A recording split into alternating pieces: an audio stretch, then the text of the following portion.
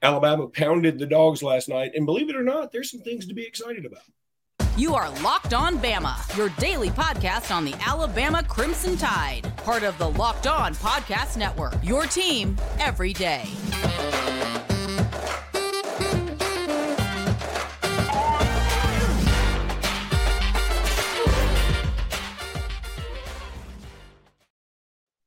Hey, everybody, and welcome back into Locked On Bama. Luke Robinson, that's me. Jimmy Stein, that's him. This episode is brought to you by LinkedIn. At least I believe it is. I want to make double sure of that before I officially tell you it is.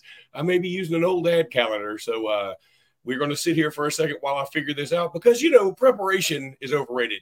This episode is actually brought to you by FanDuel. Psych! So you can deal with that. FanDuel, you love some FanDuel. Hey, look, there's an NFL game going on right now. And if you want to play some on FanDuel, go check it out. I'll tell you more about it in just a bit. But, Jimmy. FanDuel. FanDuality.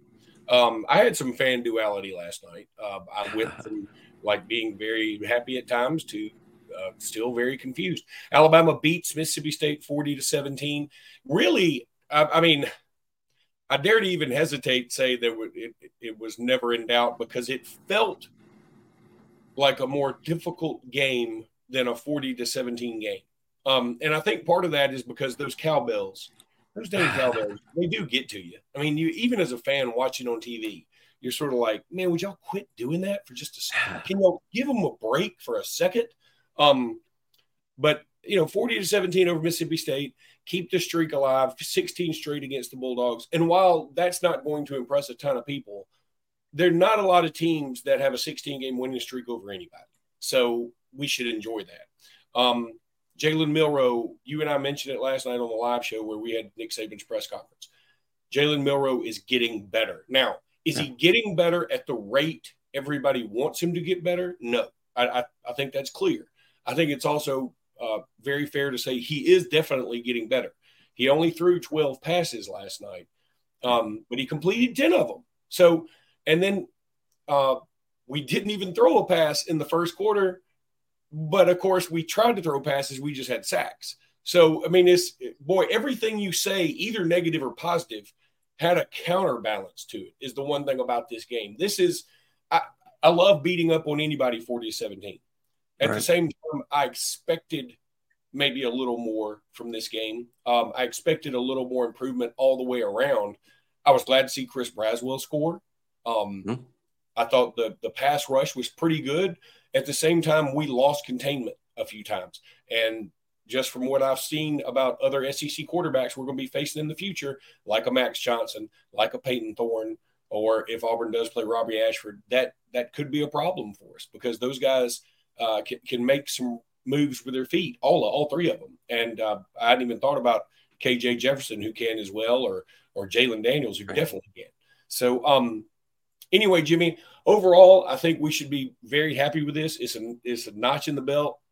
It's a big win over a team that's right up the road from you in a hostile environment in the SEC. Let us not forget Georgia had all they could want from an Auburn team that still can't pass over 100 yards against a Power 5 opponent. So I'm happy. I really am, I swear. At the same time, I understand everybody's concern at this point. Yeah, it was a good win. I think the win itself was almost better than the performance because anytime you go on the road in this league and win, it's big. That was proven, as you pointed out yesterday, about how hard it is to win on the road. Georgia struggling with Auburn, LSU losing at Ole Miss, Florida getting just walloped at Kentucky, South Carolina. Loses more worse than I believe they thought they would at Tennessee. Just getting a road win is tough. We pointed it out all week about the last 10 road performances. 9 of the 10 had been some variation of bad, 9 out of 10. And then you go on the road and you win, 40-17, 41-17. So that's definitely good. I mean, that's the best part of last night. Concerning parts for me, Luke, were we didn't run the ball as well as I hoped we would run. It wasn't terrible. They rushed for, I think, a little over 150 yards, maybe 160. That's not terrible, but it's not good enough. against a Mississippi State. So I wasn't thrilled with the way we ran the ball on offense. It just wasn't good enough. And defensively, I think this was kind of the biggest surprise to me. Far from terrible, but we didn't stop the run well enough. They had about 150 yards on the ground. They had more explosives on the ground than Alabama did. The longest run of the game from a running back was Marks. Mike Wright had the 19-yard touchdown run for Mississippi State, the number 2 kind of a Wildcat quarterback. We didn't stop the run. Again, not bad. Nothing was bad. It just wasn't as good as you would like it to be. But overall, offensively, what sticks out to me the most was those 12 pass attempts. That seems so few. And when people go, gosh, why were you just not throwing the ball? Alabama only ran 56 offensive plays in the entire game. Those clock rules are really constricting the number of plays. It used to be just a slam dunk, Luke, that Alabama was going to run a minimum of 70 offensive plays in a game. Last night, it was just 56. So that's not a lot of wealth to spread around to the backs and to the receivers and to the tight ends and get a lot of pass attempts and a lot of runs. Just 56 plays overall. Still, that's 30 minutes of possession time under the new clock rules. And as you pointed out, Jalen Milroe took another step forward, no turnovers, probably his cleanest game. I thought he did his best job of going to a second receiver, going to a third receiver. I think the post-snap decision-making is getting better. The pre-snap decision-making, I think, is what they need to work on. That's why Alabama has so many negative plays. They get overwhelmed by the blitz sometimes because they haven't pre-snapped, adjusted the protection. Yeah, one other thing I really liked out of Milroe were there were some times that he stayed in the pocket longer, and again, I'm good with that. I want him to be him, so maybe I want him to run a. It felt like he stayed in there too long, like he was still forcing a few times his staying in the pocket longer. When, hey man, if you can go get 7 sure yards and maybe bust one, go do it. I'd rather you do that than try and make a pass for 10 and hang out too long and potentially get sacked. I mean, that 3-yard gap in there, I'm fine sacrificing that. Also, I'm fine sacrificing it because you're not super accurate. I mean, I don't mean that mean. I'm just saying that it's not a sure thing if you stay in the pocket longer and you do have a guy open 10 yards down the field that you're going to hit him between the numbers. That's not a sure thing. One other thing I was happy that he did, there were a couple of times he was running and he started, while he was running, he kept his eyes downfield. And a couple of times, especially one to Amari Knobloch, beautiful pass, a little bit high for Knobloch, but he goes up and gets it. It's a tough pass. It was across his body, and that's a good play. That's a really good play. I'm down with that. At the same time, I couldn't help but do this. And it's funny, last night when we were doing the live broadcast with Nick Saban's press conference, one guy was like, man, it feels like, y'all are sort of overanalyzing a lot of this. But I think, Jimmy, that's what we do as show. Yeah. By the way, if we're up at midnight doing a press conference, you can bet your bottom dollar we're going to be overanalyzing. Nobody's at midnight doing the press conference, having comments on the press conference and like, man, that was just awesome. Wasn't that awesome? No, we're going to be analytical about it. So, and when you analyze, you got to take in the negative. But what I'm saying is I couldn't help but think last night, okay, this is against Mississippi State where they had at least 3 sacks. I'll look it up in a second. I think they only had 3. But and 2 of them came early. So, I mean, kudos to the offensive line.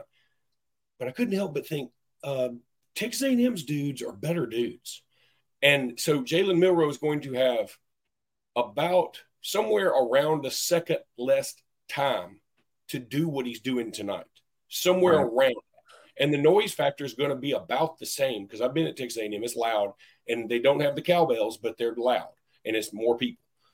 So that worried me a little bit that it's still not going on. But I'm willing to also listen to the folks that say, okay, if you say he's improving slightly, maybe he improves slightly from Mississippi State to Texas A&M. That makes up for that second. Jimmy, when we come back, I want to get your thoughts on who you thought was the player of the game from this contest. But right now, I need to tell everybody about Athletic Brewing.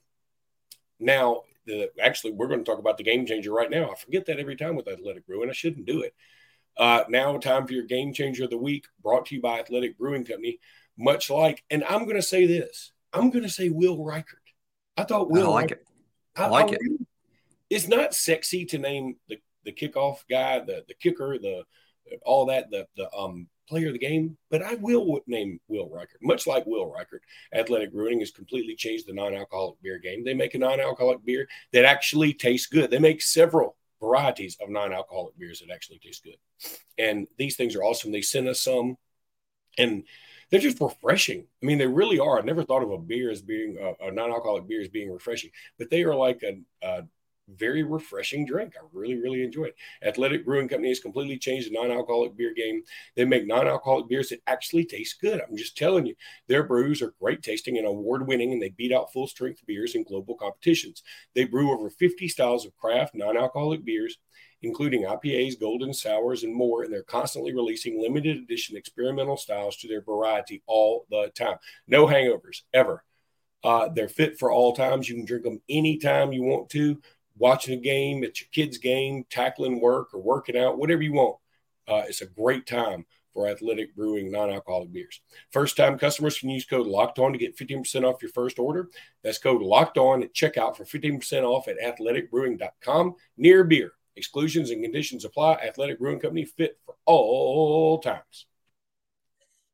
So I had to give away my secret of the player of the game. And again, it's not super sexy. It's Will Reichert, but he just keeps creeping up those lists for like all-time leading scorer of everything. And he's just money. He's hit 22, 23 kicks in a row now. I mean, we are so taking that man for granted. So anyway, I just love me some Will Reichert. And then, of course, his kicking mate, John Talty, made probably the tackle. Connor Talty. I said John. Not the writer. Writer. Yeah. John Talty's like, did I deck somebody last night? No, Connor Talty. And he made a big hit last night, and that was fun to see that everybody was so excited for him. But who was your player of the game?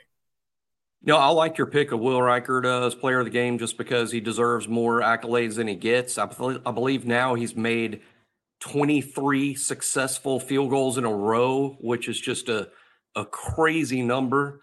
And he needs to be getting more attention. So I really like that selection. It's probably better than what I'll go with. I'll go with offensively, Jalen Milroe, 10 of 12. I mean, no turnovers on the road in a noisy cowbell environment, 10 of 12, ran the ball well. I think, again, the decision-making is far from perfect, but is getting better. And statistically on offense, no one had a great night other than Jalen. I think the 10 of 12 stands out in particular because I think at one point he was 10 of 10. I think he missed his last two. So 10 straight pass completions. And actually dating back to the last game, Luke, at one point, Jalen Milroe had completed 15 passes in a row. That's good for anybody. That's good for anybody in this league. So Jalen Milroe is my offensive player of the game. He's responsible for those points because 40 looks pretty good on the scoreboard, and Jalen's responsible for a lot of it. Defensively, hey, here's weird because I think the kid played great, and he's just getting better. And that's Jihad Campbell, who's just turning into an every down presence. With Deontay Lawson out, Jihad Campbell had to play practically the whole game at will because Trez and Kendra Blackshire kind of trade out a little bit at Mike. But Jihad Campbell, I think, is turning into an every down presence and was our best player on defense. I think he made 13 tackles last night, which is probably a season high for any Alabama defender. Jihad Campbell, he's not just going to be a good player at this level, Luke. He's going to be a superstar. Yeah, Jihad Campbell, a good choice. Boy, who would have had – okay, Alabama's going to get 3 interceptions. Oh, wow. Okay, Terrion Arnold must have had a great game, and Kool-Aid too. But you have Chris Braswell, Jihad Campbell, and Caleb Downs getting the picks. I don't think a lot of people would pick that combination. That would have been a what do you call it, a trifecta at the Greyhound race that would have made made some money there. Would have made some serious money. I was trying to look up here. Let me tell you an interesting stat. I just read this somewhere else. The pass, okay, we talked about how Will Rogers hadn't thrown a touchdown pass against Alabama. He's been there 4 years. That's very strange for a guy who owns so many records for Mississippi State. That is very strange and a testament to Alabama that he has not completed a touchdown pass against Alabama until last night in the third quarter, and it was sort of a rinky-dink pass. It wasn't like this thing of beauty. It was the first pass for a touchdown by Mississippi State against Alabama since 2014 in Dak Prescott. Wow. That's nuts. We really defended Nick Saban's plan for defending the Mike Leach offense was obviously outstated. Nick really had his number, and that's why. That's why. It's not Will Rogers. I think it's defending the Mike Leach offense. Nick Saban and Pete Golding did a fantastic job of that those 4 years, and Will was sort of the victim of that. Now, last night wasn't Mike Leach. Last night was the transition from Mike Leach to something else, and I don't think Will Rogers has been a great fit in that. And I just sort of feel bad for the kid that every time he hears Alabama for the rest of his life, he's going to, probably, suck his thumb and go into the fetal position, because four performances against Alabama in his career, they were all pretty bad. But he's a good player and has a lot to be proud of in his career. But gosh, Alabama's just not going to be his favorite team as he grows into adulthood. Yeah, he's not going to be able to throw shade on Twitter or anything for fear that Alabama's going to intercept it. But I just thought that's sort of one of those bizarre stats. And I'll tell you, Nick Saban did. It's almost like, to me, Nick Saban. Here's the thing, when you have this new offense that maybe Nick Saban hadn't figured out, it can work. Everybody talked about Colin Cowherd very famously said Gus Malzahn's going to run Nick Saban out of the SEC. Well, Nick Saban eventually pretty much figured out a lot of it. Now, did they still lose some games later on? But yeah, I would argue a lot of that was probably due to either a bad choice at quarterback for the time. Even the game that Jalen Hurts lost, they lost by 12 points or something. But I think if Tua plays, I think things may have been a little different. Nick Saban, in the end, Nick Saban usually catches up to the offense. And I think by the time Mike Leach got to the SEC, Nick Saban had figured out that offense for his defense. So it was a bad time for Mike Leach to come into the SEC. As I said, he was in the SEC 10 years too late. By the time he came in with this air raid offense, everybody had seen the air raid, but with better athletes. So it was a little bit easier to deal with. Okay, so we're going to talk about the rest of the SEC when we come back, because, look, we're going to talk about Alabama, Mississippi State for a couple more days, but let's also call a spade a spade. This game was relatively nondescript, right? This was not yes, we all agree we moved forward. We got better and we got a big win, but there's still a lot to work on. But this game was very uneventful in the second half. Very uneventful to me. I thought the best play was Connor Talty's tackle, to be honest with you, in the second half. So even when Caleb Downs had the interception, I was so happy for him. Like, he got his hands on it. I was like, yeah, Caleb Downs. I've been screaming for Caleb Downs, to have that play. And I was so happy for him. And then even on his return, if you watch it from the backside, he made the wrong cut. He cuts and he goes out of bounds. If he cuts to the right, I think he might score. And that's the kind of thing that's driving me crazy about this year. We're like one little decision away from being great. Right. But anyway, I do want to tell everybody now about FanDuel. I talked about it just a bit ago. Snap into action this NFL season with FanDuel, America's #1 sportsbook. Right now, new customers get $200 in bonus bets guaranteed when you place $5 bet. Look, $200 in bonus bets when you place a $5 bet. That's like 6,000% increase, I think. I'm not good at math. That's $200 in bonus bets, win or lose. If you've been thinking about joining FanDuel, there's no better time. The app is so easy to use. There's a wide range of betting options, including spreads, player props, over-unders, and more. So visit FanDuel.com/lockedon and kick off the NFL season. FanDuel, official partner of the NFL. Okay, I'm going to talk a little bit around the SEC now, because we're getting to the point. Next time we play, we're all going to be in October.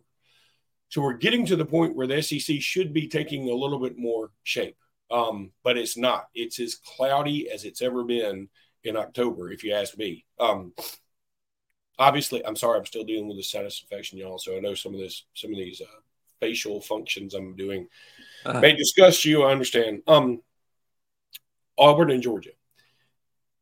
Look, I think it's very fair to say Auburn is kind of what we thought they were. I think they made a good adjustment to allow Peyton Thorne to run it a little bit more. Obviously, Georgia was not expecting that in the least because Peyton Thorne had some wide open running lanes.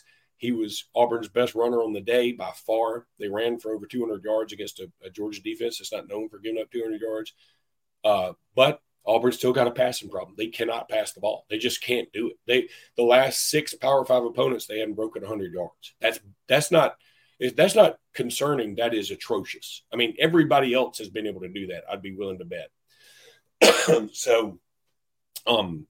But I think what I took away from that is that Georgia has come back to the pack a little bit too, like everybody else. They still got dudes. They still got dudes everywhere. But one thing I noticed last night or yesterday watching the game leading into the Bama game, they don't have as many dudes that are separating themselves. They don't have Jalen Carters this year. They got good players. Everybody would take their roster just about, but they don't have as many good dudes they've been having. So I think Georgia is very gettable. I'm not saying Kentucky's going to beat them. I'm not saying Missouri's going to beat them because they play both those teams in Athens. But somebody's going to get Georgia. I think you can bank on that. They're not going undefeated. I doubt they go undefeated through the playoff for sure. I'm not convinced they'll lose an SEC game. But, what stood out to me about Georgia Auburn is that Carson Beck in his first SEC road game played like most SEC quarterbacks play in their first SEC road game. They're not getting great play out of the quarterback position. Again, it's due to inexperience. Carson Beck's a good player. I think he could be really good next year. But for now, he's inexperienced, and that showed up. Again, we talk about it all the time. I think people get so Alabama-centric. They forget all these rules that apply to everybody else, and that's just playing on the road in the SEC is tough. Auburn is extremely one-dimensional, and by one-dimensional, I mean they're pretty good on defense, and they're horrible on offense. They're outright horrible, and they still had Georgia to some extent on the ropes. Because Georgia just could not separate because Georgia wasn't explosive offensively with Carson Beck struggling in that first SEC road game. I won't be surprised at all, Luke, if Georgia loses at Knoxville later this year. I even called that the summer. But after watching Georgia play on the road yesterday, I'm even more convinced that that's going to be the case. I think they'll beat Kentucky this week, but I won't be surprised if it's kind of close because this Georgia team's not as good as the last couple. I think they're good enough to make the playoff, but they're not as good as the last 2 Georgia teams. They've kind of sunk back down. A lot of the middle of the league, Luke, to me, the middle has risen. The top has sunk, and that's why there's all these really competitive, fun games on the weekend. Ole Miss and LSU was a ton of fun to watch. It was not very fun when the Alabama game was about to kick off, and I was at a party, and the crux of the party was the baby shower, and that's great. But they also had everything set up for the Alabama game, a bunch of Alabama fans. So they had everything set up. And what happens? Well, the LSU Ole Miss decided to last 7.5 hours. And so they had everything set up, but they also have YouTube TV. So it wasn't super easy to just switch over to ESPN News, at least not for this bunch of older people that we had. We finally were able to get it, but for the most part, a lot of people were watching the game on my phone, which luckily I had the ESPN app and I was able to get it on my phone. So I had some people crowded around me. Regardless, LSU, Ole Miss, Lane Kiffin needed that one, if you ask me. He needed that one, definitely. And that's going to serve him well going forward, I think. How we held them to 10 points, even in Tuscaloosa, is still baffling and a testament to our defense. That sort of muddies up the SEC waters, at least on the west side. Then there's A&M Arkansas. I really swear, Jimmy, I thought Arkansas was going to beat them this year. Now, I mean, it's stupid because it's really the Generals are due to beat the Globetrotters theory. But Arkansas just they look like they're about done. They look like a very tired plow horse out there. Like, I can't do one more row, Sam Pittman. I just can't do it. I'm about to just lay down. And so it wouldn't shock me if Arkansas loses this week and then against Ole Miss, and then they come limping into Tuscaloosa because they just lost Luke Haas last night. No telling for how long. It looked like his shoulder was banged up. I hope it's not his collarbone. That'd be a problem. But A&M impressed me. They got dudes. They got dudes, Jimmy, and we're going to play them this week. We'll talk about it all week, so no reason to go into it. But A&M did impress me. Matt Johnson may be better than Connor Wigman. I don't think he's better. I just think he's really good. It shows to me how good Connor Wigman is, who's leading the SEC in QBR when he went out, and then they replaced Max Johnson, who looked really good against Auburn and pretty good for the most part. He can be a little turnover prone. That's going to give Alabama a shot, next Saturday. But Max Johnson, I have to remember this. I think he made his 18th SEC start yesterday. So it's not Alabama's the one going into College Station with the inexperienced quarterback who's making his fifth. I think it'll be Jalen Milroe's 6th career start next week. Max Johnson has 18. So, he is an experienced older kid. A&M is, I thought, very impressive against Arkansas. They just didn't allow the game to get too tight. They were just much better than Arkansas. I think their defensive line is among the best in the country. One playmaker after another, whether you're talking about Walter Nolan, who was unbelievable, Shamar Turner, who's very good every week, McKinley Jackson. You can name them all because they're all 5-star guys. A&M has dudes. They have the most dudes in this league that are not Georgia and not Alabama, in my opinion, the most dudes.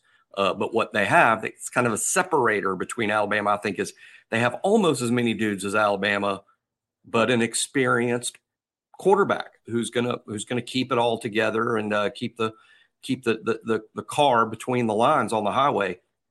So I suspect it's going to be an extremely difficult game for Alabama next Saturday. And for as much as I'll be kind of a little negative this week about Alabama's chances, I want to say emphatically, if this was Locked On Bulldogs and it's Georgia going to Texas A&M, I'd be saying the same thing. I'd be saying we don't have a quarterback that's got their guys' experience and we're going into their place. I don't think Georgia would win at College Station next Saturday either. So it's not, Alabama's got problems. I'd say Alabama's got a problem if you expect Alabama to be the best team in the country by far. If that's your expectation, well, then Alabama's got problems. But I don't think Alabama has problems compared to a typical 2023 college football team. And I don't know that anyone will be going into College Station and winning next week from the SEC. At the risk of being a homer, I'll say, man, what a golden opportunity for Jalen Milroe to absolutely break out. If I were the eternal optimist, Bammer homer, I would say what a golden opportunity. And that's true. At the risk of being labeled a realist, I'll say, while you keep bringing up the inexperience, and that's very true. You're very right. He started enough now where I would like to see a little more, and that's what scares me is the little more we're not going to get. And here's the other thing. One more thing we need to throw out there. We're going to talk about this all week because the Justice Haynes and the little few carries he got last night impressed me so much that I'm still having a hard time wrapping my brain around the fact that he's not playing.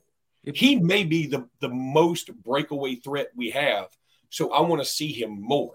Now, Jimmy, having said all that, just really quickly, and because no sense in getting into it, but what do you predict happens the SEC the rest of the way out? Who ends up in Atlanta, do you think, right now? Right now, as we speak, this exact moment, I'm going to say Georgia and Texas A&M.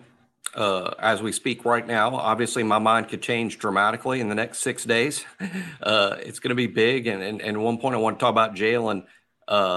Hey, it's too much to put on his plate. It's too much to ask. But when you talk about the opportunity that Milroe has, this is how big I think the opportunity is next Saturday. With a big win and a huge performance from Jalen, he basically wins the starting job in 2024. I mean, that's how big it is. I mean, in terms of what the expectation will be, the level of difficulty, because really, we don't do a lot of gymnast analogies on our show. But I think, before a gymnast does some apparatus thing, all the judges are informed what she's going to do. And there's a degree of difficulty that's awarded. This is what's on Jalen next week. It's a degree of difficulty. Going on the road against the best defensive line in this league, better than Georgia's, better than LSU's, better than Alabama's. This is the best defensive line in the SEC. And our offensive line has struggled. And Milroe's got to go up against that in a hostile environment. The degree of difficulty is off the charts. And there's a lot on him, and let's see how he handles it. And I think that's a great point. It just dawned on me. All right, let's say Milroe goes in there, and let's say he has a mediocre game, but Alabama wins. What that means is Milroe has now gone into Mississippi State with the Cowbells. I know they're not great, but Mississippi State with the Cowbells, a very daunting place to play. Gone to Texas A&M, which is a very daunting place to play. And let's say, we go on ahead and beat Kentucky and beat Auburn. Kentucky's going to be hell this year. It's going to be a tough place to play this year. They were rough on Florida. We didn't even talk about them. They were rough on Florida yesterday. And then, of course, Auburn, we all know, is built on an Indian burial ground, and the superstructure is made from crushed leprechaun bones. We know this. So if he were to go 4-0 in that gauntlet, what better way to be prepped for next year's 3-game road or 4-game road stretch? Wisconsin, Oklahoma, Tennessee, and LSU. He will have already faced as tough of an environment as he could possibly face, because no matter what Auburn's record is going to be, that place is going to be nuts for the Iron Bowl, because that'll be their Super Bowl this year. That's been determined. So, yeah, he'll be ready, right? That's not a road schedule that Josh Allen's going to handle. Well, right. Let's freak out about that all this offseason. John Hockey would hate that one. That's right. All right. Thanks, Jimmy. We'll be back tomorrow. We'll talk about this game some more. Got to read up on it. Look, when the game ends around midnight, we got to dive into it more ourselves. We're both just waking up. So yeah, looking forward to the rewatch on BOL this week, because I'll feel like so many ways like I'm watching it for the first time because of the late kick. And gosh, I watch football from game day at 8 a.m. all the way to midnight. So yeah, I'm looking forward to that rewatch. But a big game against A&M, biggest one of the year so far, and it's going to be tough. The line will come out later today. I'm not going to be surprised if it's a pick 'em, but I do think Alabama will be favored by. I think Alabama will be favored by 3 or 4, but that's just Vegas stuff. Alabama's not a favorite at all in my mind. If that comes out Bama 3 or 4, I'm taking A&M. No, Luke, you're awful. No. I'm going to take it, and I'm going to end up middling it. That's what I'm going to do, because the line will shift greatly and quickly. And then I may get Alabama +4 and A&M +4 eventually. So, yeah, I'll tell you a quick gambling story. I did this one time when I was younger, and I had 2 bookies, one in Birmingham, one in Alex City. And I called my one in Birmingham. He said, I can't remember what game it was. He said, the over-under is 52. And I said, okay. And so I called my other, and I was checking all these over-unders. And he said, yeah, the over-under for that game is 42. And I was like, oh, my God, a 10-point middle. This is unbelievable. So I called my friend who gambles a lot, much older guy. And he said, all right, Luke, he said, I think one of your bookies is screwed up. But if he hadn't, then let's you and me middle this. He said, you go ahead and put $5,000 on it for me, and then you do what you want to. Now, remember, I was pretty much a broke college student at this time. So I was like, oh, my God, he's going to freak out when I say 5,000, but I'm going to do it. So I called my Birmingham bookie, I called my LA City bookie first. And I said, yeah, this is $1.86. I need you to put $5,050 on the over. 1,050. Yeah, that was going to be my big middle, was $50. $50. And he was like, there are a lot of questions I have for you right now. Make sure I got this over under right. And he didn't. And if I had just kept my mouth shut and done the middle my own way. Yeah, if you just bet $50 on it, he wouldn't have looked it up. But I was so excited to tell my rich gambling friend that I had this middle for him, and I screwed it all up. Anyway, all right. We will talk tomorrow, everybody. Until then, roll tide. Roll tide.